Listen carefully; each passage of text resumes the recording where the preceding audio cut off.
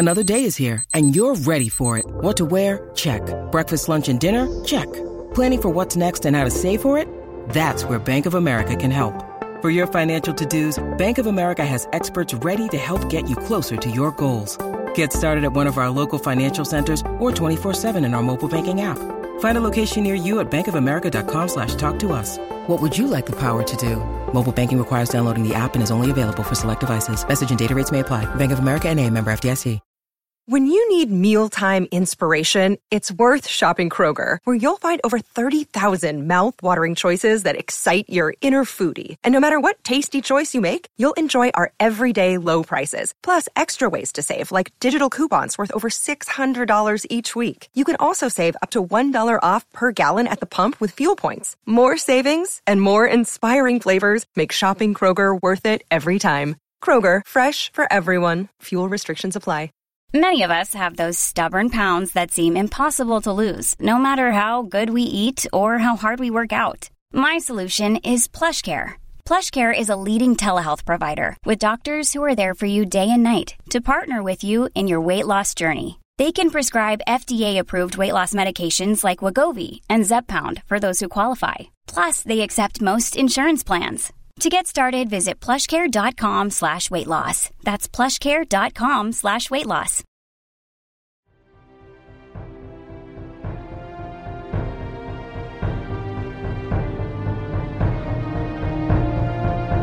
Can't get any sleep? Well, hang in there, because we are back with your favorite Avatar: The Last Airbender rewatch podcast. I'm one of your hosts, Zach Muhammad, and as always, I'm joined by my good friend Jacob Red. Jacob, how you doing on this fine morning? I'm doing okay, Zach. I did not sleep very well last night, so I really felt like the Avatar gods were manifesting this episode. But it's all right, Zach. You're my forever host. We're here together. I'm excited to be talking about this episode. But actually, I'm a huge snowball of nerves because we have a quite special guest on the podcast with us. Yeah, we have the great Naomi Calhoun, famous from the Mike White Was Rob podcast. You've heard her appear on the Rob Has a Podcast network numerous times. Here she is, Naomi Calhoun. Naomi, how you doing? I'm great. I love the implication that Mike White Was Robbed has made me famous, because I haven't seen any dividends from that yet, and so I would like that to start happening soon. Guys, I'm so excited to be here. Thanks for having me. Yeah, we're excited to have you. Would it have been better to introduce you as last place in Renap Taskmaster? Damn, shots fired. Naomi was robbed. It's fine. It's fine. I've won Taskmaster in my heart, so that's all that really matters to me. Mine too. You were hilarious. So thank you. No, I'm so excited to be here, and I also didn't have a good night of sleep last night, so it's going to be a party on this episode, let me tell you. Yeah, I don't know why, but I really think that it was just okay, we're going to be talking about nightmares and daydreams, so go ahead and have a nightmare yourself. Wake up at 4 a.m. so that you're tired. It's going well. We're doing okay. Yeah, that makes 3 of us, because I could not fall asleep last night for the life of me. I ended up falling asleep at 2 and waking up at 7, so I got a solid 5 hours of sleep, so I'm ready to go, hopefully not delirious on the podcast. Or maybe delirious, because every delirious episode we have, we always get feedback about how it's funny that we're off the rails. So, you know what? Maybe we should pull all-nighters and then record. Oh, yeah. I'm ready to take this train out of the station and off the rails. Guys, what was your nightmares about? What kept you up last night? I can go first. So I woke up at 4 a.m. because my foot was stuck in something in my dream, and I tried to get it out, and I woke up to myself literally kicking the bed, and I woke up and I was like, what just happened? And I popped up. I was like, huh? And I looked around. I was like, okay, nothing happened, and I went back to sleep. But for some reason, it just felt like I couldn't get out. So there you go. That was my nightmare. I actually didn't have a nightmare last night. I just couldn't sleep. But I'll talk about my nightmares later on. We'll talk about Wishbone again and how he used to terrify me. Do you know what Wishbone is, Naomi? Do I know what Wishbone is? I was a PBS kid. How dare you? I'm just saying, it's important that you know that it's the most benign dog of all time. I have a photo of Wishbone on my phone, actually. Don't show Zach. Don't show you Zach. can show me. It's fine. He's in a little Shakespeare outfit. That's why I saved it. You're gonna scare him. Oh my god. So cute. He's got a little rose in his mouth. He's so cute. My nightmare last night was that I was at the airport and I needed to get past customs, and they're like, "So where's your letter of recommendation?" And I was like, "What? That's not a thing." And they're like, "No, you need a letter of recommendation to get into the country. That's how it works." And I was like, "I don't have one of those." And I just was bawling and crying at the airport. And then I woke up and I was like, "Oh my God, I'm never going to make it into this country." And I was like, "Wait, it's 6 a.m. in New York City. What's going on?" I don't know why. I've never had a dream like that before, but that was the first one. What was the country that you were trying to make it into? I don't know why I was trying to go to Israel. Oh. I don't know. I think it was because I was talking about it last night with my friend, but I don't want to go to Israel. I don't know why that was on my mind, but that was and I needed a letter of recommendation, and I was trying to call people and get them to forge me a letter, but the guy was right there, so he knew I was forging the letter. So it was very strange. Yeah, you've already missed your opportunity if you're trying to forge the letter right at the end there. Yeah, in line, just typing on my phone. Yeah, exactly. Okay, 2 seconds. Yeah, that's whenever I was at school, I would always forge my mom's signature, but then sometimes I would clearly have the thing on the desk and it was unsigned, and then I would sign it real quick and give it to my teacher, and they didn't really care, but it was very obvious what I was doing. You have to, if you're going to forge a signature, you have to do it before you get in the classroom, or else it's just way too obvious. I used to have to forge, I don't know if you guys played an instrument or your school was like this, but from in middle school and elementary school, you had to get your parents to sign your practice sheet to say that, yes, this person, my child did practice. Of course, I didn't fucking practice. I didn't want to practice. And I didn't want to ask my mom to sign it because she was a music teacher and she was going to yell at me because I didn't practice. So yeah. I would forge her signature all the time. And sometimes, I don't know if I can't remember if I ever got caught, but I know that my mom knew what I was doing. And I was just you know what? I'm I don't care. I have no morals, and I'll forge your signature whenever I want. I wasn't very good at it though, but she has an easy signature to copy, so it's it's easy. Well, see, so my mom's name starts with the J, and all her signature is just a loopy J, and then our last name. So our signatures are just the same. So I just copied my signature after hers, and then I just did my signature, and then boom, forged document. So you're lucky, Jacob. My mom used to sign her full name on things sometimes. So then when I tried forging that, it was damn, I had so many letters to forge. It was awful. Yeah. Because I would get it. Oh, continue, Naima? No. Go ahead, Zach. Oh, I was going to say, my forging stories, when I was in elementary school, I would get in trouble a lot. And they'd send us home with disciplinary reports. And then I would forge my signature on those. So my mom didn't know I was getting into trouble at my religious elementary school that I mentioned last week. Do you guys take pride in your signature, or do you not care what it looks like? I think this is an interesting divide of people. I like my signature. Oh, you do? Yeah, that's the one thing I can draw nice, because my handwriting is normally awful, but then I learned how to do the cursive just for my signature, and my signature looks pretty good, if I do say so myself. Do you happen to have a piece of paper and a pen next to you? Yeah, I do.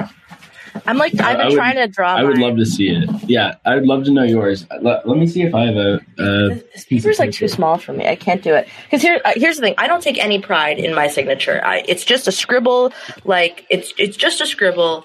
But I scribble it. Ooh. Oh, I like the Z, as you would call it. Zach has a lot of interesting, the Z and the K, and they got a great shape to them. You guys at home can't see them, but the Z is really powerful. We'll tweet these out. Yeah, and the M just shoots off into the distance. It's a very powerful signature. Thank you, guys. Oh, so kind, gassing me up for my signature. This is yours. Yeah, let's see yours. No, Naomi, you go. Okay, this is mine. So I don't really even spell my name fully. I kind of skip the L, but it's kind of blended with the H. It kind of looks like Nayori Call is what I see. Yeah. But I think you skip a few letters in there. But life hack, if you just spell your name wrong, then people can't copy your signature. Yeah, there you go. Anyone is trying to write out all the letters, and it's very obvious. All right, here's mine.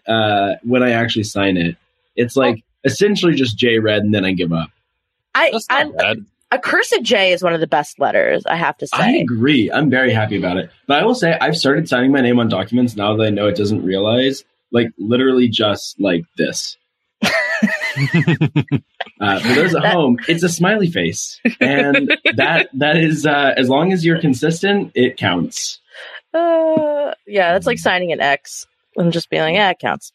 Yeah, I gave up on like a credit card script. Like, you know, if I'm buying groceries and it's like sign your signature, it's like, yeah, whatever. Okay, here's 2 lines. Congratulations. Yeah, see, that's why you got to go for the smiley face. Join the movement. It's we're popping. So far, we have 1 member. I'll think about it. Okay, perfect. Although then you could steal my credit card and you would be able to get away with it, and no one would ever be able to tell. Yeah, are you coming back to New York anytime soon? No reason. Yeah, you want to just steal my wallet real quick. Yeah. All right. I didn't say that. I was just wondering. No, I'll keep it far away from you. Anyway, signatures aside, we're here talking about a TV show. Was that what we were here for? Yeah, season 3, episode 9 of Avatar: The Last Airbender, Nightmares and Daydreams. Yeah. This is kind of an episode that's like in a filler spot right before we have like the mid-season finale next week with the Day of the Black Sun. Of the past few weeks, we've gotten a few like more consequential episodes like for the rest of the series. And even saying that, like they weren't super consequential, like the Puppet Master kind of matters, the Runaway, not so much. This is the episode I think that matters the least to the whole series. So yeah, I'm excited to have some fun as we recap it. You know, it's not super important that we hit all the beats, so it should be a good time. Yeah, perfect spot for me to come on. Absolutely no consequences whatsoever of this episode. See, and that's perfect because I think I'm very curious to know how you got into Avatar. Like I know you might be considered a casual. Very casual. Yeah. Very casual. I don't know why that's so funny.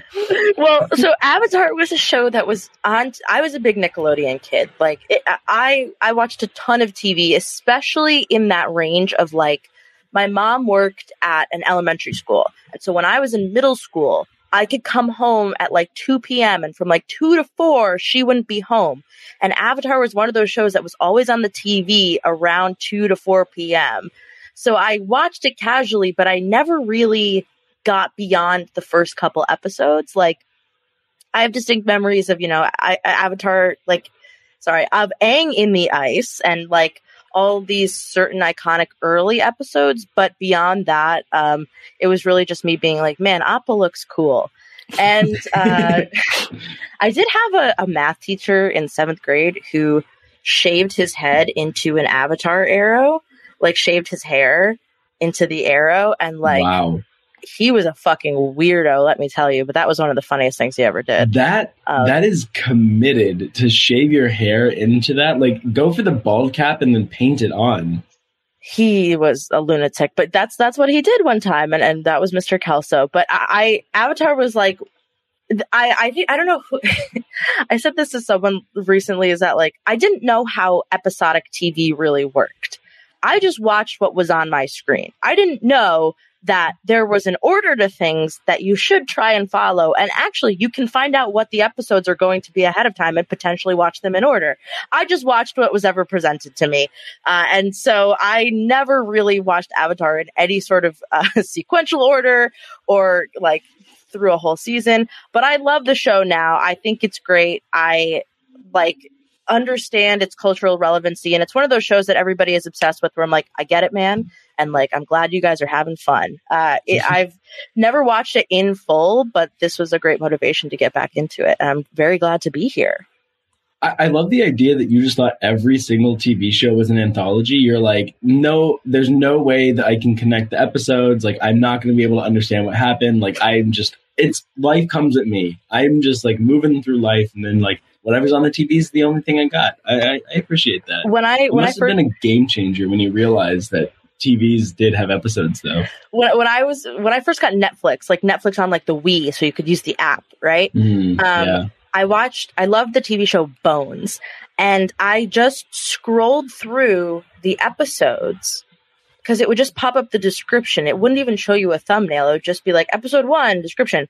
And I would just pick which episode sounded fun to watch. I wouldn't watch them in order. I would just be like, oh, this mystery sounds exciting. Even though Bones is a show that is meant to be watched in order. I was like, no, I don't want to do any of that. And it's insane. And I think after that, I started to realize, I think I watched like Dexter, and I started to realize that like, oh, you're supposed to watch these in order. And like, there's a big story that's going on that you should pay attention to. I don't know what was wrong with me as a kid. That's funny you mentioned Netflix on the Wii, because when I first watched Avatar, that's how I watched it. I watched it all through Netflix on a Wii. So when I first watched it in full. Well, I played the Avatar video game on the Wii, so we all have fun connections. Was that your favorite Wii video game? What was your favorite Wii game? That's a good question. Probably Twilight Princess. My mom didn't want me to play it. It's like the Legend of Zelda game that had like the fairy that was like not dressed all the way, and so my mom was like, "That's not appropriate. You can't have that." I'm like, "It's a fairy, dog. Like, don't be so worried. Don't be so pressed about this." I didn't say it like that, but that was my favorite game, because when I finally got to play it, I was like, "This is so cool." But yeah, I think that's where I'd go. What about you, Zach? I think Wii Sports was always really fun for me. I don't know why. Wii Sports? Yeah, I just like not even Wii Sports Resort. Wii Sports Resort was like kind of glitchy with the Motion Plus. That's I don't true. know. I didn't love it. But Wii Sports, the OG, just tennis, baseball, boxing, that was my jam. Yeah, all right, Naomi, what was it for you? Sorry, Zach, you forgot the best one, bowling. Bowling, yeah, true, bowling. Okay. When you throw it behind you and all the little Wii's jump up and turn out, that's great. Iconic. All right, Naomi, what was your favorite Wii game? My little brother and I would play the absolute shit out of Lego Star Wars, to the point where I brought my Wii to my current apartment and hooked it up, and I play Lego Star Wars and I play Super Mario Galaxy every once in a while because I love those games so dearly. Lego Star Wars, no question. Best game in the entire world. Yeah, that is a really fun one. I remember like I would go and like look at like game guides so I could like learn where the last of the things that I had the mini clips. Was. Yeah. Oh my god. Yeah. Oh my god. Those mini kits, they took for fucking ever to find, and like my brother had to do all the pod racing levels because I couldn't do them. I don't know what it is about like fun. Being a sister, but you just can't do levels that involve like flying a vehicle. I could never do them. I always had to hand it off to my brother, and I was like, why am I sucking so much? I was always very mad at myself, but I can never do it. Never pull it off. Okay, internalized patriarchy. I see you. I'm trying to fix it, but I couldn't. I almost made you die on the podcast. That would be very sad. Cause of death. Podcasting. That'd be embarrassing. Anyways, don't we have an episode to talk about? Yeah, we do. We should probably get to it. I think we were trying to whenever I was asking about how you got into it. Before we get into the episode, just quickly, what kind of bender do you think you would be? Naomi, is there a type of bender you'd be attracted to, or are you going to leave it up to the experts to help you figure it out? When you say attracted to, you mean like appeals to me being? I mean, I guess you could also say which one you're like attracted to, but yeah, I meant like which one like do you think you're like the most? Well, I don't actually really know. So like I'm a Slytherin, and that's what I know about myself. But I don't really, watching this, I don't know what I would be. And I don't know if there's like a comprehensive quiz to take, but I don't know what do you guys think is like the defining characteristics of each branch that I should look and analyze to think about whether I belong? That's a good question. How will we define the branches, Jacob? I think like probably if you like stability, then like that seems like earthbender motivation. If you if you're comfortable with change, that's usually like a waterbender motivation. I think there are some questions that we could ask to like kind of piece it together. So I guess like maybe the first thing, like how do you feel about change? Like is that I'm okay with change. I like new things. Although sometimes I am very stuck in my ways. I don't want to. I don't like moving. I don't like leaving the borough that I live in. I've lived in Queens for 6 years. I don't like the idea of not living here. But I like new things. Okay. How do you deal with conflict? Do you get upset? Like, do you? Yeah. I'm usually willing to talk it out. I like to talk it out and hopefully come to a conclusion where everybody is happy and the lines have been repaired, where everything's back to normal. And, like a classic sitcom, everything's good, back to square one, nothing happened. Okay. Jacob, do you have anywhere you're leaning for Naomi? I mean, I'm kind of leaning Earth, stayed in the same place, like in like the borough that she's in, like wants to talk things out, like not flying off the handle, getting upset. How do you feel about worldly possessions? Or do you give all of them up? For what? I don't know, for inner peace or something. I don't know what they want. Zach, what does this question mean to you? Hang on. Would you give up your Lego Star Wars and Wii? Shit. What? Well, I realized I didn't ask anything that would like see if you were an airbender. So this is my terrible way of asking if you're an airbender. I think I'm leaning Earth. Okay. Zach, does that feel about right? Yeah, that feels kind of right. Coming into this from what little I knew of Naomi, which I mean, I listen to you on many podcasts, but I don't know you personally. But then I was thinking Firebender, but maybe not after hearing those answers. Well, I feel like Firebenders, like, I've just known for so long that they're the bad guys. So, like, I can't see myself as being a Firebender, but maybe I am. I mean, I turned out to be a Slytherin, and I've come to accept that. So maybe it's kind of a mix of the two. It's the Slytherin Firebender, like, cross-section, or just the people who full-on love being evil. Like, they don't even mind that they're the bad people. They're just like, let's go for it. So, true. You know what? I'm going to say Tentative Earth. That's where I'm going. Okay. Tentative Earth. I'll agree with that. I do think Toph is my favorite character. That's for sure. I mean, that's just taste right there. That has nothing to do with what bender you are. That's just like your taste. True. All right. Well, okay. We can talk about an episode of Avatar. We've had plenty of pre-show banter. I've been having a lot of fun, but I guess we can talk about the episode. We start out with some koala sheep. These things are used quite a lot in the episode, and they're adorable. I absolutely love them. I think that they're cuter than regular sheep. Big fan. Any other thoughts on the koala sheep before we talk about the actual episode proper? One of my notes is therapy would be so much better with koala sheep. I agree. It really would be. Anyway, so Sokka and the rest of Team Avatar, they all show up to this clearing, and Sokka's all happy because this is where they're going to take on the invasion. This is going to be the launching point for the invasion force that's showing up in a few days. Sokka talks about how they picked it because it's some perfect little place and that they're ahead of schedule. Zach, I had a question for you. They were behind schedule from the Painted Lady episode. What do you think they cut out of their schedule to be able to make it up 4 days early? That's a really good question. Do you think they actually just started eating on their piss breaks? What'd they end up doing? I mean, that was the suggestion, but I hope that's not what they did. I was hoping maybe they took out a retreat in the mountains, or they were gonna help a town, and they're nah, we'll just let that town burn or something like that.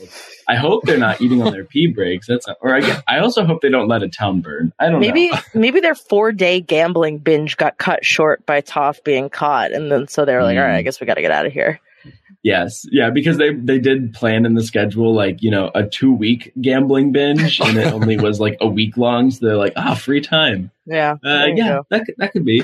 Maybe they, because I feel everything that they do always takes longer than what we expect it to. They show up to the town and then they meet a puppet master who controls blood bending. They didn't have that in the schedule, but anyway, they make it 4 days early. That's the important part.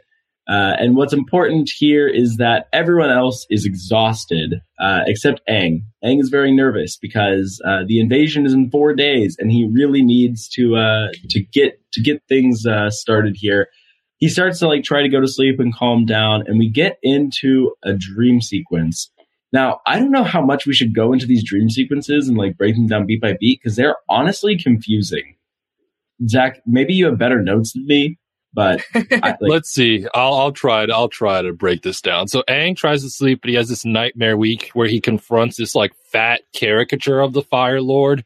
It's not exactly a 1-for-1 comparison to Ozai, but then it's revealed that Aang isn't wearing pants. So Ozai is where are your pants at? Even though Aang was wearing pants 2 seconds earlier. And then Aang looks down and sees that he has no pants on, and his nightmare commences. Yeah. There are a few like fun like animation gimmicks that they do here. So he looks like Goku in this one. Yeah, I don't know. I wrote, what is this Aang Kingdom Hearts ass outfit? Is what I wrote. That also seems pretty fair. Seeing Goku here made me a little bit nervous because I know Kylan from Big Brother 23 was talking about being Goku all the time. Really kind of triggering, honestly. Did either of you watch Dragon Ball Z? Is that something that you all are familiar Yeah, I watched it episodically, actually, when Naomi was talking about how she never watched anything episode by episode. I remember I'd wake up or I'd make sure I'd be up at 9 p.m. every night to watch Dragon Ball Z in order.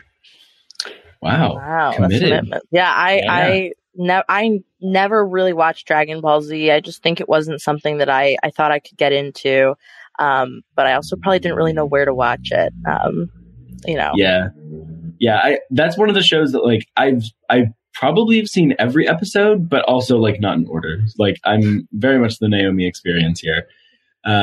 Anyway, so pulling in Naomi. Anyway, yeah, so that's Aang's first dream. He like wakes up and he like freaks out a little bit. And I like that the first thing he does is he confirms that he has pants, which like isn't even necessary when you're sleeping. Like, I don't know about you all, but I don't sleep with pants on, especially not the pants he's wearing. Hey now. No, I'm not going to reveal my bedroom attire. Okay, sorry. I'm not to intrude. Do you wear jeans to bed? Because that's the equivalent. Oh, okay. This is a great question, though, because I had a friend who slept in jeans. And I don't want to call them out by name, but it's one of the most psychotic things I've ever heard in my life. And they stopped doing this, but like for a long time, every year or so, I would check in with them and be like, are you still doing this? Because you should stop. Insane. So let's break this down. What's the reason for doing that? Like, is it so they can wake up and be ready to go earlier? They're too lazy to take off their pants. I think they said that to them it was comfortable. Like, I know. No, I would never sleep in I would never sleep in pants to begin with. Even when it's like cold out, you're eventually going to warm up. Like, you don't need the pants on. Just add another blanket. You know, it just seems wild that he's like concerned about it. It's like, all right, I don't know what you're doing here. Anyway, he stands up. He decides he's like he's gonna get to training. So he decides he's gonna set off and train some more. Then we go into Zuko. We get a lot of Zuko this episode, and pretty much his entire storyline is that he's very sad that he has the thing that he's been wanting for 2 seasons. I said that he's going on his Billie Eilish journey. Like, this really is him looking at his, like, everything that he's wanted his whole time and then not being satisfied with it. Like, yeah, pop off. He just sings, "You made me hate this city." Yeah. Exactly. He's about to have his happier than ever turn. Like, in a few episodes, when he defects to Team Avatar, that's when he has his, like, happier than ever, turn in, like, in the music video. I'm not sure. Have you seen that music video, Zach? I gotta listen to this Billie Eilish album just so I can get all of Jacob's references, because it's not the first time he's referenced it. So between these 2 weeks from now to the next podcast, I'll listen to this Billie Eilish album. On my way to work one of these days, I'll listen to it. Oh, did you know I went and saw her in person, and it was like everything, like it was just perfect. You met her? So no, I just saw a concert. If I met her, I would not stop talking about it. This would have to become a Billie Eilish podcast. Like, it would literally have to pivot to that if you met her. Let's do it. Special episode of Avatar where I just talk about Billie the whole time. Just kidding. Okay. I will not do that to you all. I wrote in my notes about this little Zuko scene. I wish I could have my partner hand delivered to me on a little throne. Like the little thing that they carry him around in. Like, if I was dating someone who I didn't live with and like I was just like, I want to go visit them, to have like a bunch of people just walk me over, like that would rule. And then also May wants rose petals on her fruit tart, which is an insane choice. That's my notes on this episode. Wait, why? It's just rose petals taste like nothing. That's not glamorous or tasty. Like, no, you don't have to eat them, but they look fancy. Okay, for number one rule of not number one rule of cooking, but when you garnish something, it should be edible. You shouldn't garnish with inedible things. Like, well, yeah, they're not gonna garnish with like a Hot Wheel, but like they can still garnish something that's like edible that you don't need to eat. But what if somebody does eat it? Rose petals are such a gross thing for her to say that she wants on her fruit tart. But I do understand. I understand very deeply wanting just a fruit tart. Like, that's a mood. I think I'm Team Naomi here. I don't want rose petals on my fruit tart. My inner fat kid is like, if it's not something I can just like munch on, then I don't want it. Right. It's like vegetables, but worse. Yeah, true. Wait, what? Vegetables you can't eat? I am okay. That's why it's worse. You can't even eat them. All right. A fruit tart does sound really good. In fact, like I looked if there's any fruit tarts that I could deliver to my house. I couldn't find one this morning, but I was really feeling in the mood for one. I had a question for you all. When like Zuko gets up, like he has all these servants that are like asking him if they want things. If we had to rank them between fresh fruit, washing your feet, a head massage, and a hot towel, which one sounds the best? Is it head massage, they say? That is what they said, yeah. Oh, I wrote this down. I have them ranked and ready to go, but I don't want to influence your ranking, so I'll go last. Here's the thing. Washing, it out of this context, washing feet sounds great. But in the context, he's literally just standing there. So it's like, why do I want to wash my feet right now? I'm going somewhere. Like, when they ask him. But I will say that, to me, fresh fruit is last. I can get fruit anytime. Then hot towel, foot wash, head massage. That is, like, that's insane. I cannot believe that you put fresh fruit last. Like, well, I'm not vegan, Jacob. I can eat more than fresh fruit. Just because you can get fresh fruit doesn't mean that you shouldn't appreciate it. Zach, what's your ranking? What are the 4 things again? Fresh fruit, washing feet, head fresh massage, hot towel. Fresh fruit last. Then then we'll go head massage. Then we'll go washing feet, head massage, hot towel. A hot towel just feels so nice. I don't know if you guys ever received a hot towel. When I was an actor playing the prestigious role of refugee number 3 on Van Helsing, after our set work, they'd give us hot towels, and it was so nice just wiping off all the makeup with hot towels. So that's what I would go with. I love how you built it up with prestigious role of refugee number 3. That's more famous than Mike White Was Robbed has made me. I'll tell you that. True. Okay, here's the definitive ranking. I know everyone's excited. Washing feet is last. That sounds gross. I don't want someone else touching my feet. And if they're just washing and not even rubbing, it's not even that nice. All right. Next, head massage. I get like they can sometimes be nice, but ultimately I don't really want a head massage. But fresh fruit, I can mess with some fresh fruit, especially if it's like, you know, a good pear, a ripe banana. I love some fresh fruit. Hot towel is the best. Zach was correct. A hot towel is just so rejuvenating. It really does seem nice before you go outside. Just wipe off with a hot towel. So there you go. That's the definitive ranking.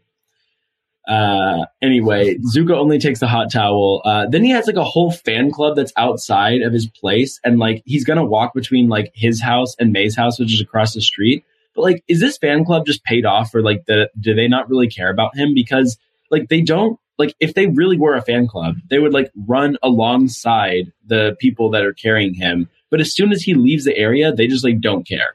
Like, none of them are waiting at May's house. They don't follow him. Like, they just are not that big of fans. Am I off here? No, I think you're a little off here, because a woman sprints out of the crowd and then she instantly gets like escorted off. So I think if you get a little too close to Zuko, the guards will like make quick work of you. So I don't know. I just but also like they're watching when he and May are like cuddling on the couch. He literally just like turns around and is like, guards, and like they're there. Like they're everywhere. I mean, the guards are definitely there. I just was surprised that like the fan club's not following him to May's house, or like some of them aren't waiting there. Like, it just seemed weird that they wouldn't, camp out more. Yeah, that's true. That's true. But, you know, you got to give the princess space. I feel like if you were like harassing somebody who could shoot fire at you, you take it a little slow. That is fair. Yeah. Yeah. Especially like we know that the Fire Nation's not very nice to people that are like defecting or get in trouble. So maybe like it's not worth the punishment if all you're trying to do is like catch a quick glance. All right. Maybe I'm wrong here. Anyway, yeah. So he goes to May's house. We switch back to Team Avatar, and Team Avatar is all waking up except for Aang. Aang is just punching a tree a lot. This reminded me of like the Shang-Chi scene. I'm not sure if like you've seen it, but there's a scene where he literally is just like punching this like bench, or he's like punching this like wooden thing the whole time. Anyway, that sounds miserable. But he's been up the entire morning, just punching a tree. Katara tries to tell him that overtraining is a thing. He does not care. He punches the tree so hard that it sends a vibration through his entire body, which makes him fall. I really appreciate that animation trope. But ultimately, Aang's like starting to fall apart here. He's really just going off the rails. Bro, how the fuck did they sleep through him punching a tree? True. He was pretty loud. You're right. Like that's a good point. I would have fucking tied that motherfucker to a tree. Like, you're gonna smack. Oh my god! That's the wow. thing. Like, they were really tolerant of Aang in this episode, where I would not have had the patience for him. The minute he starts waking me up before before 6 o'clock, I would have like been like, all right, I'm tying you to I'm water bending you to the tree. I'm freezing you to this tree, and I'll come get you in an hour. Like, wow, Naomi's quite protective of her sleep. So I live next to a train, and the train, I'm sure like people might have heard this in the podcast at some points. Like the train, like you can sometimes hear it in my house. I feel like I can like always sleep through it once I'm asleep. It never really bothers me. So I don't know. I feel like I might be able to sleep through someone punching in a tree. Like it can't be louder than a train. Yeah, I don't know, because like I also used to live nearish a train or like on a busy sort of street, and like it never really woke me up. But I think that with a train, it's like a low rumbling where he's like punching and he's shaking the whole like shebang. I don't know, like it just seemed very annoying, and like everybody looks very sleep deprived. Which I have to say that the one thing I really liked about this episode and the animation style is just the sleep deprivedness that we see on all the characters' faces in kind of different ways, and like it's a great sort of giving each person their own little, like, Aang has like the dark circles, and Katara's just like her hair's all messed up for a while. It's like, yeah, there we go. Some great variants in sleep deprivation. Yeah, the show does a good job with sleep deprivation in general. Even in the chase we saw that episode, everyone was sleep deprived, and like Katara's like eyeballs bulging out. That image is always resonates in my mind. Yeah, and Toph's like the whole time is just like slumped over, like clearly quite tired. Anyway, so then like Aang's like super worried about this. He's saying like I don't know any firebending, and then Sokka points out like the best thing that he could, which is saying like they're literally attacking during an eclipse, so there's no firebending. Like, how did Aang not think about that? I don't understand. I think Aang is just too tired. He's just not thinking straight at this point. He's a little manic here. He's just not using his brain to the best of his ability. Because you're right, he should have instantly thought of that. That's the whole reason of their attack. They're attacking when firebending is in. Yeah, I have to say that what I really liked about this episode, like, is that even though it wasn't, it seems like a goofy story on the surface, but I do think that it's a great way to show that your main character, your hero, is struggling with the idea of being the hero. And I think it's like a great setup for the episode, rather than being like, oh, we're fighting, we're having a great training day, like, this is awesome. Like, we don't get him being like whiny. We get him just like freaking out and kind of being, he doesn't back away from the challenge. He's just like, I gotta keep going. I can't possibly lose this. And I think it was a great character development episode for Aang, even though it feels like a throwaway. I don't think it actually is. Yeah, that is true. Like, we do get a lot of Aang's character, like seeing the nerves. Like, we know from earlier seasons, like he didn't ever want to be the Avatar. Like, he has this responsibility thrust onto him. He still is just a kid, and ultimately, like, we've seen him training for 2 seasons. But I think this episode does a good job of showing, like, yeah, even though he's been training the whole time, he's still woefully unprepared, and he feels that. So I think you make a good point to bring it back to the actual character progression of it all, rather than the sleep deprivation of it. Also, I love the line that like Sokka's saying, like, you don't need no firebending, and he says, plus it's a stupid element. Like, that's just such a good argument. Like, you can't even argue with that. Like, boom, facts, done.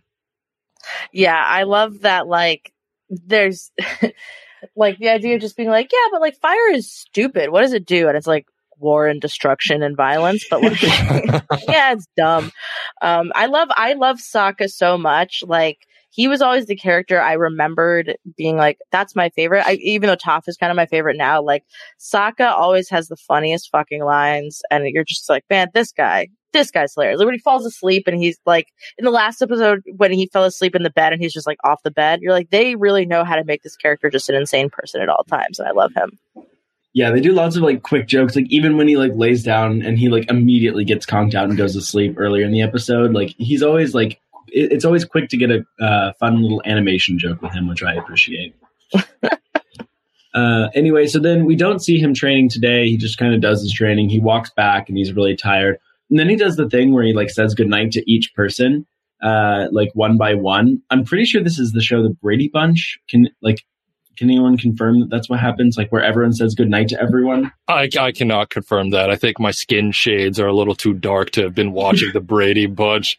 Oh my God. I mean, I also didn't watch The Brady Bunch because I'm not 60 fucking years old. True, that too. But I think so. I think like what made me laugh about this is like, I don't know if you guys were ever, I was this kid a lot, where I'm like the last one up at the slumber party and I'm like still kind of chatting and all my friends are asleep. Like that's the kind of person I was. And so this was very relatable to me, to being like, hey, I thought of this thing. And I was like, Naomi, shut the fuck up and go to bed. Like, This is not the time. Yeah, I feel like I would always be the person that's like talking and then like eventually everyone else is asleep and I realize like I say something, no one responds. I'm like, all right, everyone's in bed. But Zach, you're absolutely on fire with your jokes. Like that killed me. The joke you just made, plus your Hama X joke last week. Like, honestly, I was proud of that Hama X joke. When I had that in my notes, I was like, damn, this is a good one. Like, I don't usually pat myself on the back when I make a joke, but that one, I was like, yeah, that was good. Yeah, so I don't know, like, if it's like not cool to listen to your own podcast, but I like this podcast, so of course I listened to it. So I was at work and I knew like the joke that you made, but you said the Hama X thing, and I laughed out loud at work, and I knew the joke was coming. And like people at work, like, so I like sit there and I'm always listening to podcasts. And so like sometimes people will like come up to me like, oh, what are you listening to? But then like sometimes just like laugh randomly on the desk, and they're like, what was funny this time? And it was like so niche of a joke that I couldn't possibly explain it to someone who's never like seen Avatar or anything. So no one else got to appreciate it, but I just want to let you know, Zach, that I'm still appreciating it this week as well. Oh, shucks. What a great friend Jacob is. Look at that. I said to Jacob, underrated podcasting duo, Jacob and Zach. I'll also tell you, Zach, I texted Jacob this. I was listening to last week's episode, which was a lovely episode. Audrey is so funny. And I was on a 6 a.m. flight. And I put in my headphones and I was like, great, I'm going to kind of fall asleep to this podcast. I'm going to catch up. And then when I wake up, I'll get back into it. And then within under 10 minutes, Jacob makes a period joke. And I was like, I'm turning this off. Like, I can't fall asleep to this. Yeah, that period joke really threw me off guard. Not to make this whole episode about last week's podcast, but I was kind of shocked that's where you went with the joke. Look, not to defend myself too much, but I was not inaccurate, and I've heard no complaints. So I'm going to go ahead and all right, let me just file a complaint really quickly. All right. Yes, please do. Go in my Twitter DMs and then just like complain to me about it, and I'll air it on the podcast. So go ahead. You go. Anyway, what were we discussing? Oh yeah, he says goodnight to everyone. Oh man. What happens next? Oh yeah, he has another nightmare. Yeah. All right. Well, this one I kind of wrote down some stuff. He walks into the same room. This time he has all of his clothes on for sure. So much so that he has chains all up and down his clothes to confirm that he has his clothes on. This time he's like saying, "Oh, I brought my pants." And Ozai's like, "Yeah, but you didn't prepare for your mathematics test." And then obviously Aang freaks out because he doesn't have his math test, and he gets nervous. I have to ask, why is it always a math test? Like, it feels like math is always the thing that people are worried about. Like, I don't know. I feel like I was always freaking about the vocab tests. We get it, Jacob. You're fucking good at math. Leave us alone. I work in finance. Fuck you, Jacob. I mean, I actually had gym class. Jacob with such heat. Sorry, that's just too funny.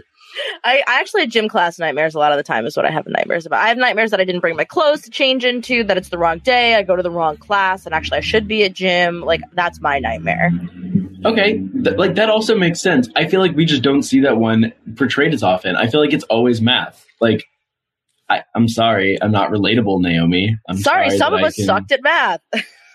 Yeah, I sucked ass at math, but I never had nightmares about math tests, honestly. I just accepted that I sucked and I moved on. Like, yeah, same.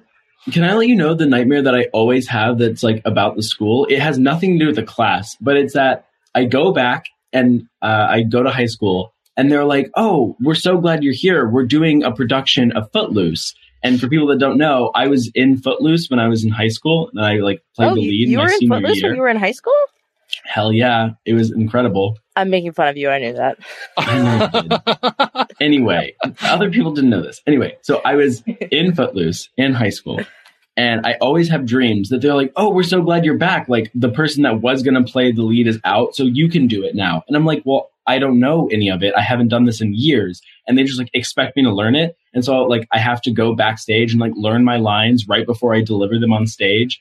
And then like, oh my God, it's so stressful. That actually kind of happened to me when I was in middle school. When we were doing a show called Meet Me in St. Louis, and I was the general female understudy, but I didn't actually do anything because I was in 8th grade and I was like, what's the worst that could happen? And then the lead of our show got sick. And my teacher, like 3 days before the performance, was like, Naomi, you're going to do it. And I was like, I'm sorry. I'm like 13. I can't possibly be the lead in a musical right now.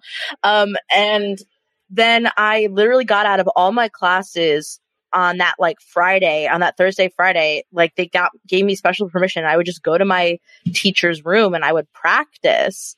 And the art teacher Meet Me in St. Louis, like the character's a waitress. So she made me a menu and put the entire script in the menu. So if I ever needed to know what my line was, I wish I lost it right after the show, but like, I wish I kept this. I could just refer to the menu, but like, yeah, I did it. And I did it for 2 freaking shows and like pulled it off, but it was so terrifying. I was so scared like the whole time. That's an incredible story. Even better for your art teacher to come up with the idea to put the whole script in the menu. That is next level genius. Genius. I loved her. She was I don't know why I remember this. We did like a project where we had to like trace our face. And I just remember she was like, you have a lovely profile, Naomi. And I was like, nobody's ever said that to me before. This is a very nice compliment. Like, oh, okay. What do you mean trace your profile? How do you trace your own face? So what she did is she traced our faces, and then we had to we cut it out of black construction paper, and then we put it on a piece of paper, and then we had to like draw what was like, inside our head, or draw what was like, but really it was more just like, it was basically like a Tumblr blog on a piece of construction paper, right? Like, it was like, oh, I really like Skittles and music and blah, blah, blah, and, I probably have that somewhere in my parents' house, but yeah, it was like she basically, I don't remember how she did it. Either we were against a wall or we were like, she shined a light and made a silhouette, but she just traced like the sort of like profile of our faces, and then we cut it out of construction paper. Yeah. Cool. And sorry, what's in your head all the time is Skittles, and what was the other thing? When I was in 7th grade, I was quirky. Yeah. I don't want to talk about it anymore, so let's move on. All right. Zach, what would be in your head in 7th grade? Basketball would be one for sure. And then I don't know what would be the other. Okay. I mean, basketball, that's a good one. At that point, you probably hadn't read all the basketball books. Did you have a favorite musical artist in 7th grade? Like, was there someone's music you were listening to all the time? You know what it was? It was probably Chamillionaire, who's a pretty shitty rapper. But it was like Chamillionaire, like Riding Dirty and like Ultimate Victory. He had a couple of songs I like Hip Hop Police was a good song. He's not a good rapper at all, but that's what I listened to in 7th grade. That's so funny. Wow. I think in 7th grade, that's when I was going through like the Bo Burnham phase I had. So I was like listening to like all the Bo Burnham songs, thinking I was so edgy for like getting the jokes. I thought it was so funny. This is very upsetting to me, being in 10th grade and also going through that phase at the same time. Well, we were probably the same age. You're pretty old. Fuck you. All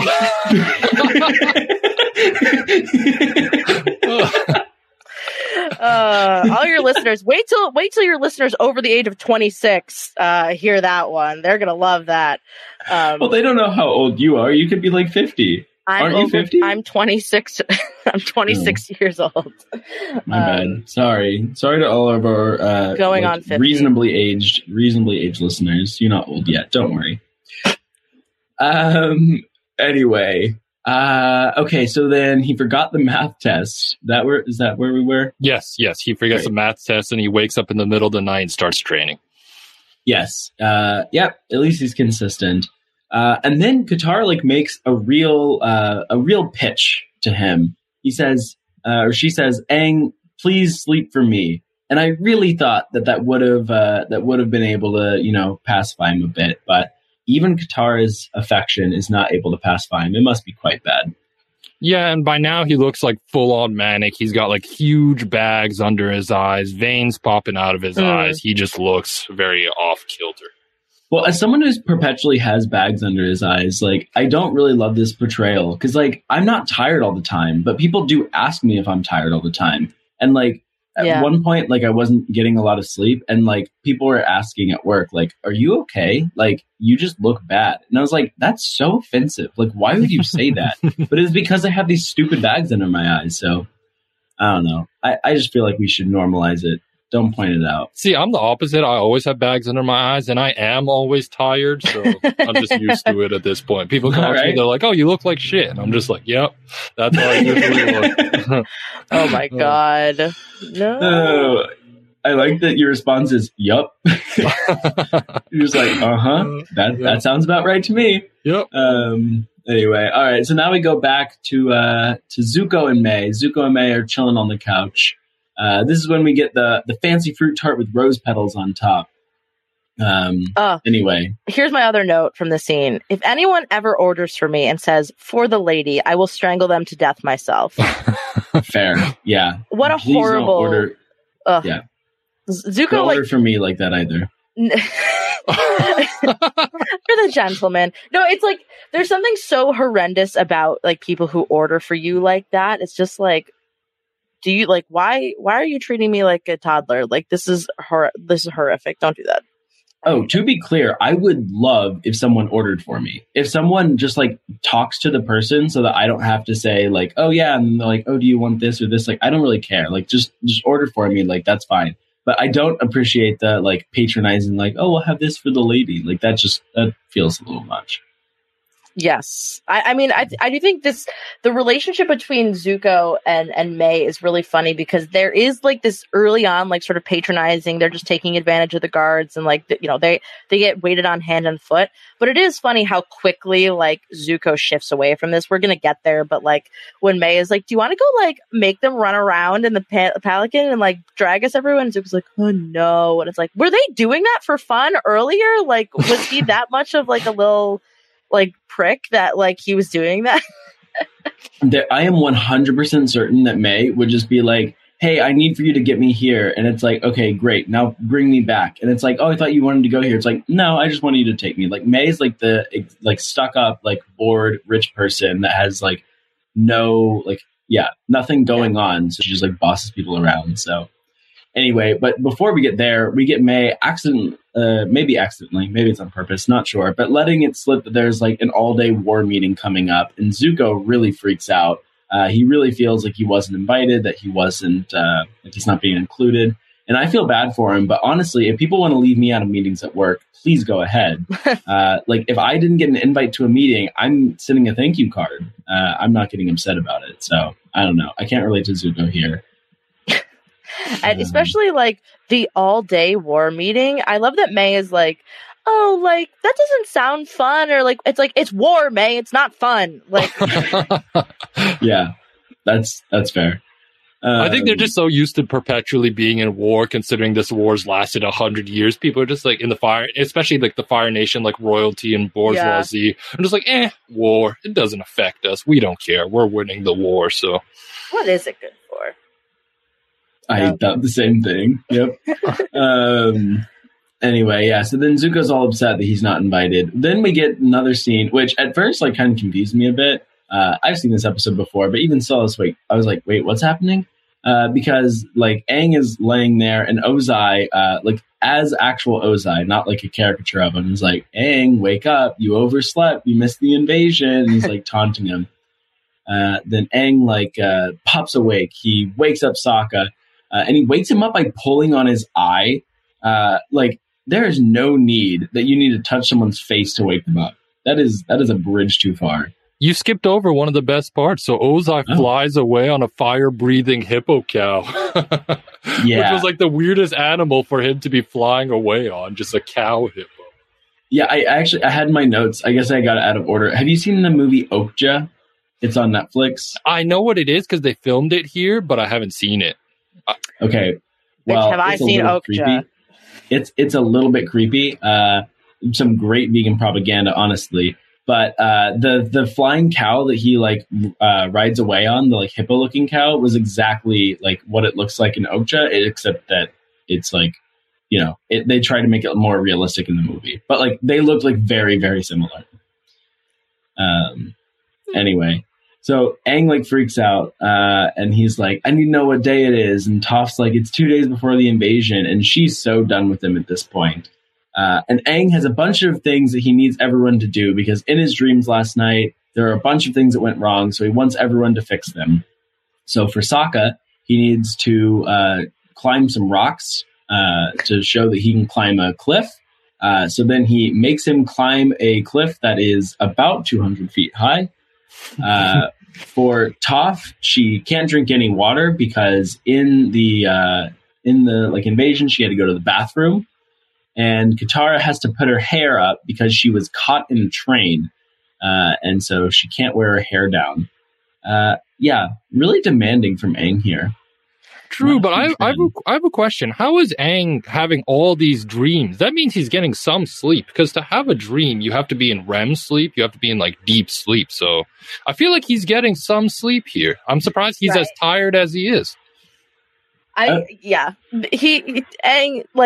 Aang is basically being oh, I'm not going to sleep at all, and then sleeps for it's like your friend in college who's like, oh my god, I got no sleep last night, and they actually just got a full 8 hours, and you're like, honestly, you're just kind of being dramatic, and I wish that we didn't hang out so much. That sounded oddly personal. Did that happen? Yeah, I don't know. I've been out of college or so long. I'm so old. I couldn't possibly remember. I mean, you said it, not me. So. Anyway, yeah, so that is a good point. I think potentially maybe he had a dream that was just a montage of all the ways it could go wrong. Potentially it wasn't 3 different dreams or something, but yeah, I didn't even really know about this REM thing, so I like Zach coming with the receipts on dreams. Do you not know about REM sleep? Well, I didn't know that you only dream when you're in REM sleep. Yeah. That's what REM sleep is. Does that mean that your dream... Wait. Okay, so REM sleep is it's a cycle, right? So you're only in REM for a portion of that cycle, and how does anyone know how long it is? Isn't it 4 hours? I think it's 4 to 6, something like that. Because one cycle is 4 to 6 hours? I thought it was 90 minutes. No, the way that your body works is that it sleeps in sort of increments of 4 hours, and that's why people suggest if you're going to get a certain amount of hours, maybe it's better to get 4 or 8 rather than getting 5. But sleep is sleep to me. Wait, but yeah, you're saying I should sleep? You're saying I should sleep for 4 hours instead of 6? No, I mean I don't fully agree with that. But there's something about the way that your body's sort of rhythm works that 4 hours makes you feel like you've gotten the full cycle versus 6. Okay, but this is my more important question. So if your REM, if the REM part is only an hour of the night or something, then does that mean that your dream only lasts 1 hour and that I just think that it happened the whole time? Are you reading somewhere that it says that it only lasts an hour? Well, I'm looking at this little thing and it looks like there's 4 and then 8 hour sleep cycle. There's 4 small stages of REM. No, none are more longer than an hour. We need a dream expert on the podcast. We'll just have him on and interview him because this is going a little over my head. I don't know if I can explain. Yeah, I didn't go to school for science, so I couldn't tell you. I didn't go to school. I have so many questions. So. I literally have so many questions, but I guess we can answer them not on the podcast. Anyway, I will look at that later this afternoon. Anyway, so Aang realizes he is like, falling apart a little bit. Like Katara really tries to get him to realize like, hey, you're going off the rails here. Anyway, yeah, there's not a ton here in this scene. Zach, do you have any other notes before we get to the yoga? I like Sokka saying, like, of course you're stressed out. You got to fight the bad Fire Lord, the baddest man on the planet, and you better win, or we're all done for. like the delivery on that line was really good by Jack Desaigne. Yeah, I feel like he really missed the assignment here. He didn't realize that it's actually going to like cause him to be more stressed by quite a lot. So yeah. Anyway, then Katara decides to try to help him, a bit. Tries to get his mind back in the right place. So they do some yoga. She seems like a pretty good yoga instructor. She seems calm. She's like, all right, we gotta talk about this scene. We gotta talk about this. First of all, you guys ever do yoga? I've been dragged to yoga a few times. Mm-hmm. I've never done yoga, I don't think. Maybe once. Yeah.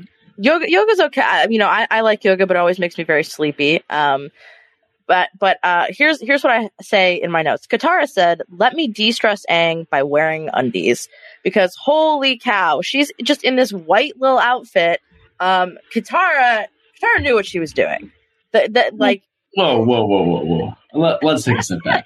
You're saying the Katara had to wear more clothes to not arouse Aang. No, she changed into this little white number, and that was like, wow, what is going on? No, I'm just joking. I mean, I think this was not the intention of the scene, but it did make me laugh that it was like cut to Katara in kind of her underwear, and it was like, whoa. That's one way to de-stressify. As we can tell, then immediately Aang thinks about some other things. All right. Didn't expect that joke on the podcast. This is a go to horny jail episode for sure. Yeah, clearly. Oh, Aang's definitely going to be locked up in horny jail with a life sentence once we get to that scene for sure. Correct. No parole. Anyway, so Aang, the yoga ultimately doesn't work because they're doing the yoga in the heat. The heat is warm is fire, and so therefore, boom, Aang's back in the stress. He feels like the Fire Lord's going to shoot fireballs at him. You probably could have seen this coming. You could have done this next to the ocean. No reason to do it in the heat. The next attempt that we get is Sokka. Sokka, in his full Wang Fire outfit, decides to do some therapy. He has Aang laying on the koala sheet, which is just a beautiful place to be laying down. And Sokka's trying to go through the motions, tell him about what's going on. I actually feel like this could have been a good idea. How would you feel if Wang Fire was your therapist, Zach? I think all therapy's a joke. I don't think it really works, honestly. Wow. I've never had a good therapist. Maybe the ones I go to just aren't good, but yeah. Wow. I don't know. I feel like just like a real therapist, Sokka kind of gives him nothing here and doesn't find the root cause of the problem or anything. Well, thank God we're not sponsored by BetterHelp. Yikes. Oy vey. Yeah. Well, shout out to my girl Pat. Pat and I have been seeing each other for 5 years. Okay. And no, I don't know. It's I think it's different for everyone, but I do think that Sokka, is not asking the right questions or getting Aang to actually think about what is troubling him. He's just like, so how does that make you feel? It's like, we get it. You're Freud ripoff. We understand. Yeah, I mean, Sokka's just going through the motions, but I feel like if you gave him some proper training, he might be able to do it. He can listen to some really serious problems and then, have some comedy. He had a great technique of screaming into a koala sheep. I actually feel like Sokka would not be a terrible therapist. I do love screaming into a pillow. I have to say, when you're stressed and you're upset, just fucking scream, go nuts.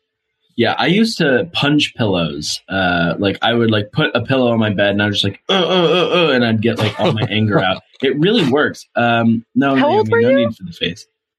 9 or something. Okay, yeah, there you go. I was gonna say anything older than that feels a little okay. What if I said 22? Well, it was last year. That would have been troubling. I mean, hey, the pandemic was hard. Maybe I should have punched some pillows. Oy. Yeah. Instead, I just play video games, which also helps. Anyway, yeah. So then he does this. I think I'm going to skip the Azula and Zuko scene just for a second to talk about Toph's strategy to make him feel better. Toph wants to give him like a full-on like deep tissue massage. He like is on a bunch of these pillars. The pillars are all like disconnected and they're all like, you know, a bunch of different earth things. So then Aang is able to lay on the pillars. Toph is, you know, jumping around on him, causing them to go and like essentially like push different parts of his body. This looked like the best idea, in my opinion. I feel like this would have been nice. She should have just not had the pillars that are on his head also move, because that probably caused head trauma. But I feel like this would be nice for your back. So yeah, I'm surprised this didn't work. I kind of wanted to try this. I mean, I got a massage from a friend and she was super cool. She's like a massage therapist. But the issue was she was kind of like too weak to get into the spots that I really needed. So then I was like, damn, now I realize why you need like an older, like strong Russian woman to be giving you a massage. Oh, yeah. I've like fallen asleep on massage tables before. Like they just, when the mood is right, you're just, I'm out like a light. Like, yeah. Yeah, I really feel like you do need someone who can like get in there, really dig deep. And I feel like if you have Toph like with her earthbending, like that's just gonna set you free. So I'm surprised it didn't work. But then Toph has another great idea where she gets one of the porcupines, which we've actually seen before when the porcupine fought Appa, like earlier in Appa's Lost Days. But we see a little baby one, and Toph wants to try acupuncture. Which causes Aang to run away as quickly as possible. I thought this was pretty funny. As a kid, acupuncture was like one of the scariest things in the world. I don't know why. Yeah. My mom would go and get it, and when she told me what would happen, I would be like, "Oh my god, that's so scary." She's like, "Do you want to go with me one time?" And I was like, "No," and I'd like cry, like not wanting to go at all. It just sounds terrifying. My acupuncture thing is, I remember I used to watch, you guys remember the show 1,000 Ways to Die that used to come on Spike? Yes. There was a lady who was getting acupuncture done. She was like a texting addict, and then she was reaching for her phone, and then she fell, and then all the needles went into her, and she died. And I was like, I never want to get acupuncture again. I never want to get acupuncture after seeing that. So that show... Why the fuck was I watching that show as a kid? I know, me too. Well, why was I watching that as a kid, honestly? Probably effed me up a little bit. It came on so late that it was like easy to watch it, because like I feel like if my parents saw me watching it, they'd be like, turn that off. But like they were already in bed by that point. So I was watching it, and like that messed me up. That caused many nightmares and daydreams. Did you ever watch the show that was like Greatest Warrior, where they would just like have like two different historical like fighters? Yeah, they'd be like, okay, so like a Yakuza would use like an AK-47, so like they'd probably win, like things like that. Yeah, well, and didn't they like simulate the fights at the end? Yeah, I absolutely loved it. Yeah, although they always said, my friends and I would always joke, because every single episode they would say like, oh, that causes a severe laceration. They loved the word laceration, like more than anything I've ever seen in my life. Like in the Night episode, I remember they just said it like 20 times, and like we would joke about it for years afterwards. That show was honestly a 2-pack of ass, but I enjoyed it as a kid. No way. Of ass? Well, it's like, I feel like it hasn't aged well. Like if you try watching it now, it would not be good. That's just my opinion. No, not at all. They should bring it back. It's a great idea. It is a good idea, but I just feel like with their modern, like they always had these like weird technological sequences that never look good. I don't know. Yeah, that's fair. I feel like they should bring it back, but then they should also do like MCU edition and like have like things fight, like have like I don't know, like a wizard fight the Hulk. Yeah, I want one that's like, hey, so if Iron Man actually crashed into a building in this suit, his skull would explode. Like that's what I want. Yeah, I love it. Anyway, before we got the Toph, we got some Azula and Zuko talking. Azula is like laying in what looks to be like the nicest spot of all time. It's also only made for one person, like max. Like there's only one place to go, so like it's only made for her. So this is like luxury treatment. I don't know. Here's the thing. Have you ever, like, I don't know if this happens for men, but when you get like a woman's haircut and they wash your hair, you have to sit in this fucking chair when they wash your hair, and you're leaning your neck on like a ceramic bowl, and it just hurts so bad. And I was looking at this and I was like, this does not feel comfortable to me. This feels like when I go get my hair washed at a hair salon before I get my hair cut. Like, it feels like they're going to break my neck. I don't feel like the bowl hurts to put your head on. I feel like it hurts just so bad. I feel like you're just not positioned right. Maybe it's like not the right height for you or something. Because like I feel like it's pretty comfortable. I mean, do you have like it like caresses your neck? No, it like digs into the back. Maybe I just have a big ass head. Like it just digs into the back of my neck, and like I feel like it could like snap at any moment. I don't know. Oh my, yeah, you're not doing that one right. Sorry. No, I don't think that you're doing it right. I'll go get a haircut soon and let you know. All right, sounds good. Yeah, please do like let me know. Like, oh yeah, I just had to readjust, and it's actually like magically comfortable. I don't think it's going to be that. All right. Well, Azula looks plenty comfortable where she is here. Zuko starts telling her about the war meeting, like, oh, I'm not welcome. Azula's like, yeah, of course you are. And then Zuko's upset because he doesn't feel included, blah, blah, blah. Anyway, like, Azula says, yeah, of course you're invited. You can go. Zuko storms off, says he's not going. This is really childish from Zuko. Like, real, I don't know, real petulant child energy. Yeah, Azula tells him to stop acting like a paranoid child, and then he just acts like a paranoid child right away. He's like, forget it, I'm not going. Like, what a baby. Just come on, be a man. Just go to the damn meeting. Yeah, like, literally the thing you could do to prove your jerk sister right is to go to the meeting and actually, like, be good in the meeting. Exactly, yes. Yeah. Yes. And then the next scene that we get with Zuko is Zuko's all upset about this. May's like, look, it's just a meeting. Like, get over it. And then she says, why would you even want to go? Just think about how things went to the last meeting you went to, which has to be a touchy subject for Zuko, who got burnt the last time he was at a meeting. Like, he literally got banished as a result of being at the last meeting. So surprisingly, he takes that well. He's just like, yeah, I know. He's not like angry or anything like that at her for bringing it up.